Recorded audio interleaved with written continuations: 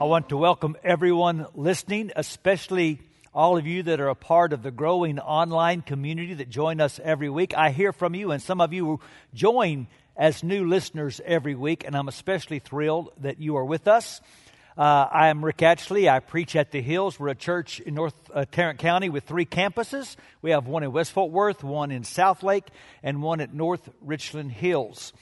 And we've been studying what Jesus had to say in John 14 through 16 about the Holy Spirit, the parting gift.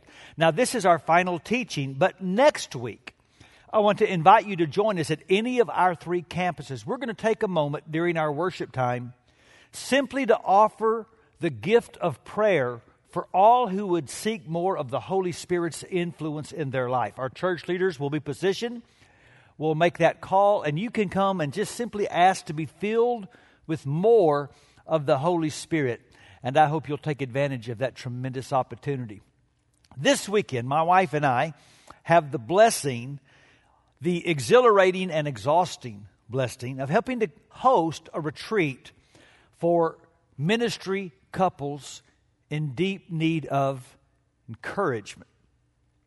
You see, sometimes people think, well, if you're a Christian, you shouldn't have any more problems, should you? No, the Bible doesn't say that even Christians have problems. The Bible says especially Christians can anticipate problems if they're going to take following Jesus seriously. And that's one of the themes that Jesus is developing in these final words where he talks about the coming of the parting gift. And one of the reasons that we need the parting gift is because Jesus knew that trouble is on the way.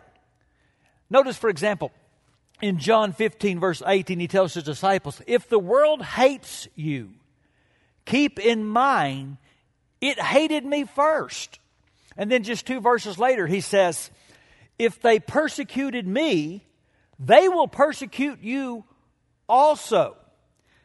And then just a few verses later, chapter 16, verse 2, they will put you out of the synagogue. In fact, the time is coming when anyone who kills you will think they are offering a service to God. And so, in America today, there's a popular theology called prosperity theology. And it says if you follow Jesus, you'll be healthy and you'll be wealthy and you won't have any troubles. And the only way you can keep that belief is to keep away from what Jesus actually said. Because Jesus is preparing his disciples and saying, if you follow after me with vigor and integrity, you can expect trouble. But he refuses to excuse bad attitudes because of bad circumstances. And so I think it's very significant how Jesus begins this whole final discourse. Look at these words in John 14, verse 1. This is how the whole thing begins. Do not let your hearts be troubled. No, wait a second, Jesus. You just said they were going to hate us. You said we might get persecuted. We might even get killed. Yes, I did. But do not let your hearts be troubled. Jesus is expecting his disciples to rise above anything trying to pull them down. You see, troubles will come. But a troubled heart is a choice. Now, let's be clear that Jesus is not talking about the kind of troubles that are created by our bad choices, by our rebellion and our disobedience. The Bible says that we will reap what we sow.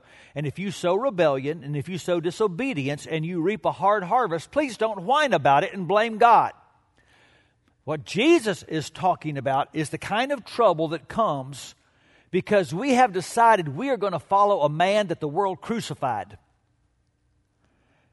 And because we live in a world that is fallen and evil and in rebellion to God.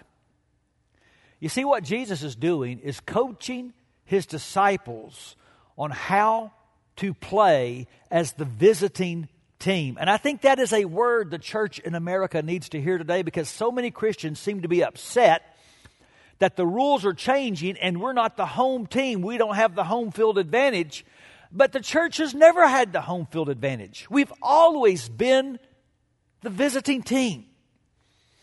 In fact, Philip Yancey tells a neat story about being approached one time by a Muslim man who made this observation. He said, now, I've read the Quran all the way through, and I cannot find in the teachings of the Quran any guidance on how to be a Muslim in a minority context. But then he said, and I have read the New Testament many times, and I cannot find in the New Testament any guidance on how to be a Christian in the majority. And he's right. We've always been the visiting team. And frankly, if you look at church history, we are at our best when we are in the minority, being a witness and a testimony to Christ. And so, we can't avoid trouble. But we can avoid heart trouble. But to do so, we need some help. And so Jesus said, trouble's coming, but I don't want your heart to be troubled. And look what he says. The advocate, the Holy Spirit, whom the Father will send in my name, will teach you all things and will remind you of everything I've said to you. And look at the very next word. Peace I leave with you. My peace I give to you. I do not give to you as the world gives. And then again, do not let your hearts be troubled, and do not be afraid. The very thing that Jesus said after he promised the Spirit was, I'm giving you peace. He's sending the Holy Spirit to help us in a troubled world, not to live with troubled hearts. And Jesus believes that the hugeness of the promise trumps the size of our problems. In fact, Paul would pick this up later in Romans 14. He would say, the kingdom of God, it's not a matter of eating and drinking. It's righteousness and peace and joy in the Holy Spirit. Following Jesus does not mean we have a life empty of pain. It means we have the potential for this supernatural life full of joy and peace through the person of the Holy Spirit. So I began to reflect, so how does the Holy Spirit help me experience this kind of peace? And I think there are several ways. And one is regarding our status with God. Because what's going to happen when we have trouble? What's going to happen when we get cancer? What's going to happen when we get attacked? When we get betrayed? What's going to happen when we begin to experience problems because of our faith? Satan's going to show up and he's going to try to assault your confidence in God. First thing, he always does. And the first thing you got to remember about the Holy Spirit is that he reminds us salvation has been sealed. He speaks a word of confirmation that is louder than the word of condemnation that the enemy tries to sow.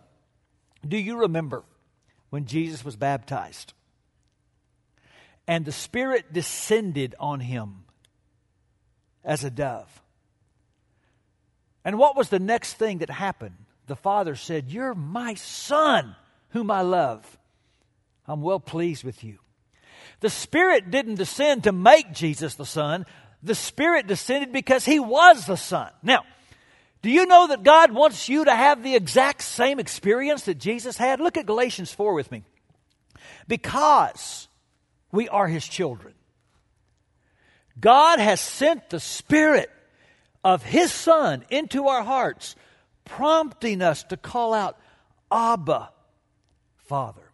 This is one of the best gifts that the parting gift brings. The assurance that we are the beloved heirs of God. You say, but sometimes I mess up. Yeah, the Spirit knows that. But that doesn't change your status, because your status was conferred by God and God doesn't change. And if you will learn to be still and allow your spirit to get in touch with His Spirit, He will give you that message. Look at Ephesians chapter 1. Now, when you believed, you were marked in Him with a seal, the promised Holy Spirit, who is a deposit guaranteeing our inheritance until the redemption of those who are God's possessions to the praise of His glory. Now, Paul uses a metaphor there. He compares the Holy Spirit to a seal. Now, we don't use seals much today, but his readers would have immediately picked up that picture because in his day, seals were used for two reasons. One, this is so cool. They used a seal to stamp an invoice when it had been paid in full. And do you know what that stamp usually said? It is finished. Now get this. This is so cool. So when we get saved, the Holy Spirit comes to stamp us with the last words of Jesus. That our debt has been paid. Our sin has been covered. He comes as evidence that our sins are gone. Didn't Peter promise on the day of Pentecost, repent and be baptized for forgiveness of sins, and you'll receive the gift of the Holy Spirit? He comes into you now because the house has been cleansed by the blood of Jesus, and the Spirit of God can now live in us. So that's one of the cool things that seal is saying. The Holy Spirit is saying to you, the debt is paid. And then, the seal in Paul's day was used to legally validate ownership. Seals established who owned something. Do you remember when they put Jesus in the tomb, the Romans sealed the tomb? It was their way of saying this tomb belongs to us and don't mess with it. Well, guess what? The Holy Spirit is God's proof of purchase. He is confirming with your spirit that you belong to God. Now, in fact, boy, you talk about how practical the Holy Spirit is. And one of the things I hope this series has done is remind you the Holy Spirit's not a doctrine. It's also a very practical help. The Bible says you're not your own. You were bought with a price. And now the Holy Spirit lives in you because you have become the temple purchased by God. So get this. The Holy Spirit doesn't just say, it is finished. The Holy Spirit says, I am finished, okay? I'm not my own anymore. I am mine no more. I've been bought with blood, and my body and my life belong to God. The Holy Spirit is sealing my salvation. Look at 2 Corinthians 1, 21 and 2. This is so good. Now, it is God who makes both us and you stand firm in Christ, and He anointed us. He set His seal of ownership on us and put His Spirit in our hearts as a deposit, guaranteeing what is to come. Calvin Coolidge, former president of the United States, was known as Silent Cal. He was not a man of many words. In one of his first runs for office, he was elected mayor of Northampton, Massachusetts. But it was a close election. He won by only 190 votes. So the next day, he's walking down the sidewalk, and someone comes up to him and says, Cal, I understand you won the election, but I want you to know I didn't vote for you. And all he said was, well, somebody did. And so when the enemy assaults and when the enemy attacks your status with God, the Holy Spirit speaks, and the Holy Spirit says, you've been elected by God. We are God's elect, and nothing can change the results. Think about it. To unseal something, you have to be stronger than the sealer, don't you? That's why Jesus can rise from the dead, because God is mightier than any empire on earth. So, who is mightier than God's Holy Spirit to unseal your salvation? Now, people, this ought to give us some peace, shouldn't it? We shouldn't be tossing and turning and fretting and wondering about, is our status with God changing day after day after day? The Holy Spirit has sealed our salvation. And that's good news in a world that is so crazy and so wicked and so evil. Because, as we've already heard, He's also a deposit. He's guaranteeing what is to come. Because another message the Holy Spirit sends to us is that creation will be healed. The Holy Spirit is present to remind us of the future. 2 Corinthians 5 verse 5 says, "Now the one who has fashioned us for this," he's talking about how God, as our bodies begin to wear down, as our tents begin to fade, He's prepared resurrected bodies for us. So He's fashioned us for this very purpose.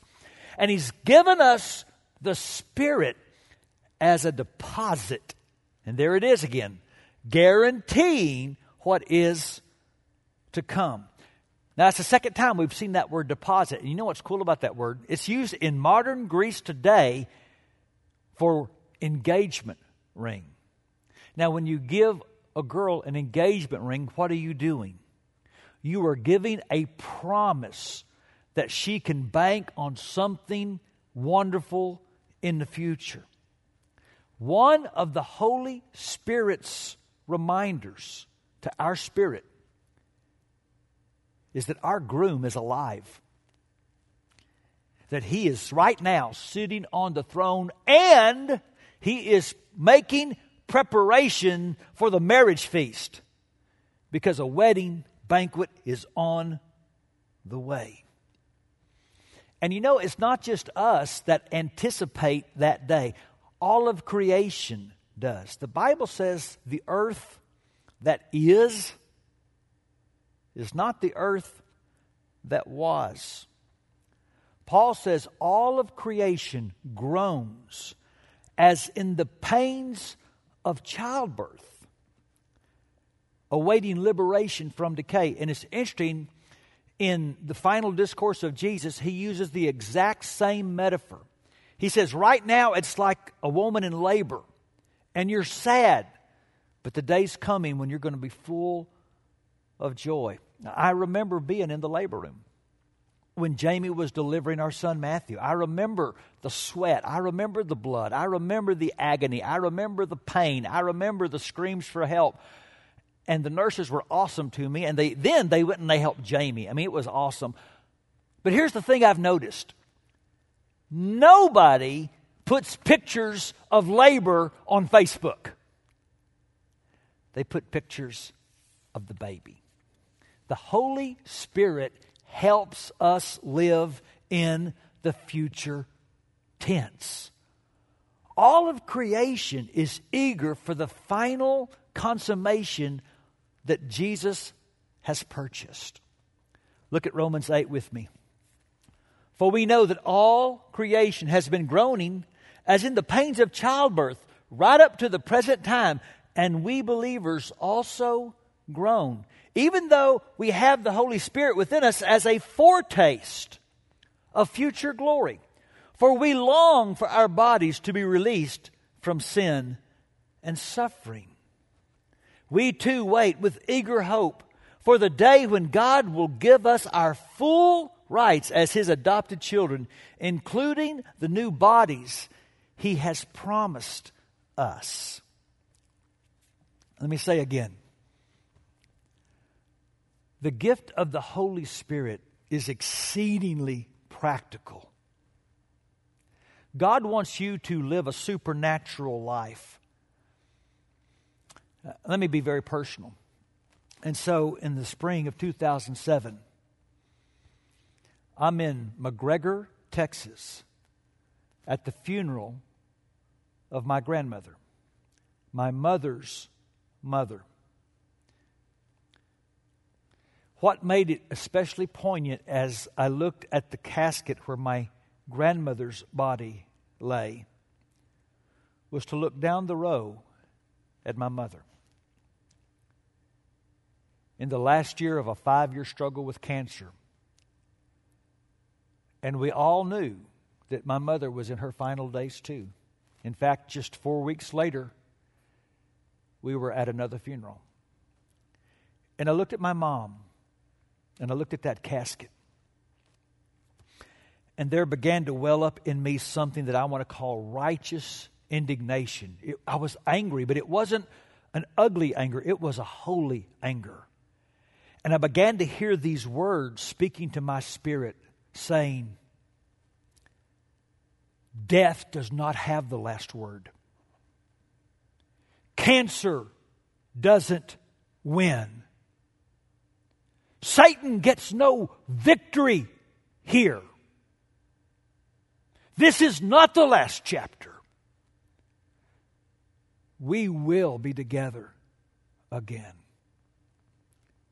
And the Holy Spirit was encouraging me, giving me supernatural peace, that ultimate healing is on the way. This is why, as Christians, we can groan, but we don't gripe. The past has been sealed. The future is going to be healed.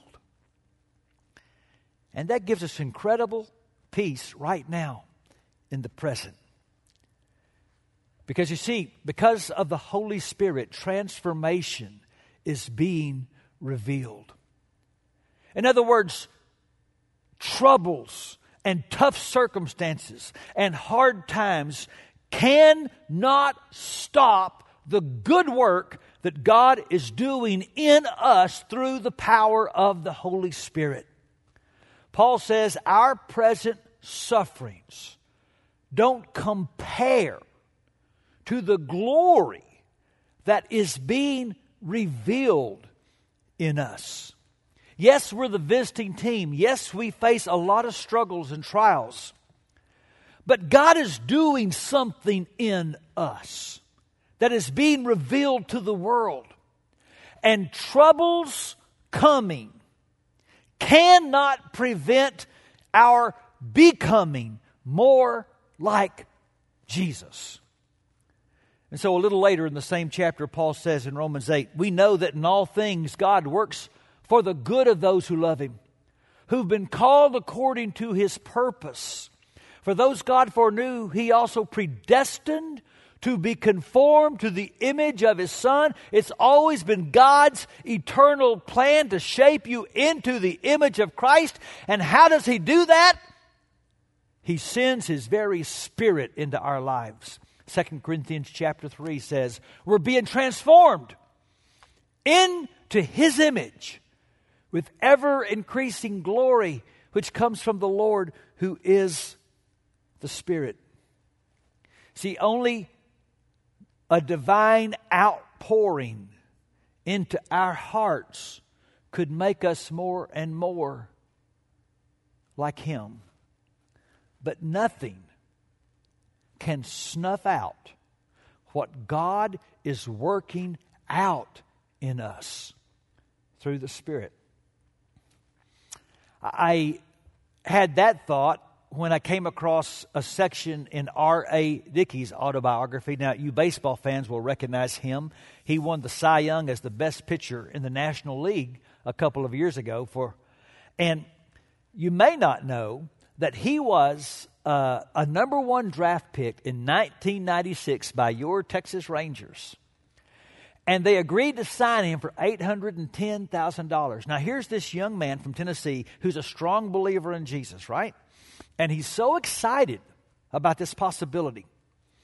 And so he remembers going to see then General Manager Doug Melvin of the Rangers. And he's praying to God.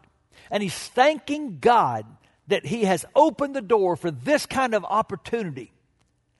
And he sits down with Doug Melvin. And here's what he hears. We're taking away your contract. You see, they had done an exam and found out that in his right elbow, he lacked the ulnar ligament that they felt like would hamper his capacity to pitch. And R.A. Dickey said, I saw my whole dream collapse. He said, I wasn't just angry. I was filled with rage. And I just wanted to unload on this man. And this is what he writes. But it's as if there's a strong hand on my shoulder holding me back, giving me pause. And in that instant, I have self-control that wasn't there a moment earlier. I hear a voice. Relax. I've got you. Relax, R.A. It's okay. I've got you. The voice is the Holy Spirit. I was just talking to God in prayer, and now He's talking back, giving me a composure that could not have come from anywhere else. The tsunami passes. I'm crushed by Doug Melvin's words, but I'm not going to do something stupid because I hear the Spirit saying, I've got you. I said in the first lesson of this series, there are many reasons why some of us have been hesitant to fully embrace the ministry of the Holy Spirit. Maybe for some it was bad teaching. Maybe for a few it was a bad experience. But I said then, and I still believe this, the biggest reason many of us are hesitant is apathetic discipleship. You do not need the help of the Holy Spirit if you aspire to no higher life than just to be semi-moral with semi-regular church attendance. But if you want to enter into a world full of evil and trouble as a strong and powerful, faithful witness for Christ, you need help. Because that world is going to try to empty your heart. But the Holy Spirit can keep it filled with joy and peace.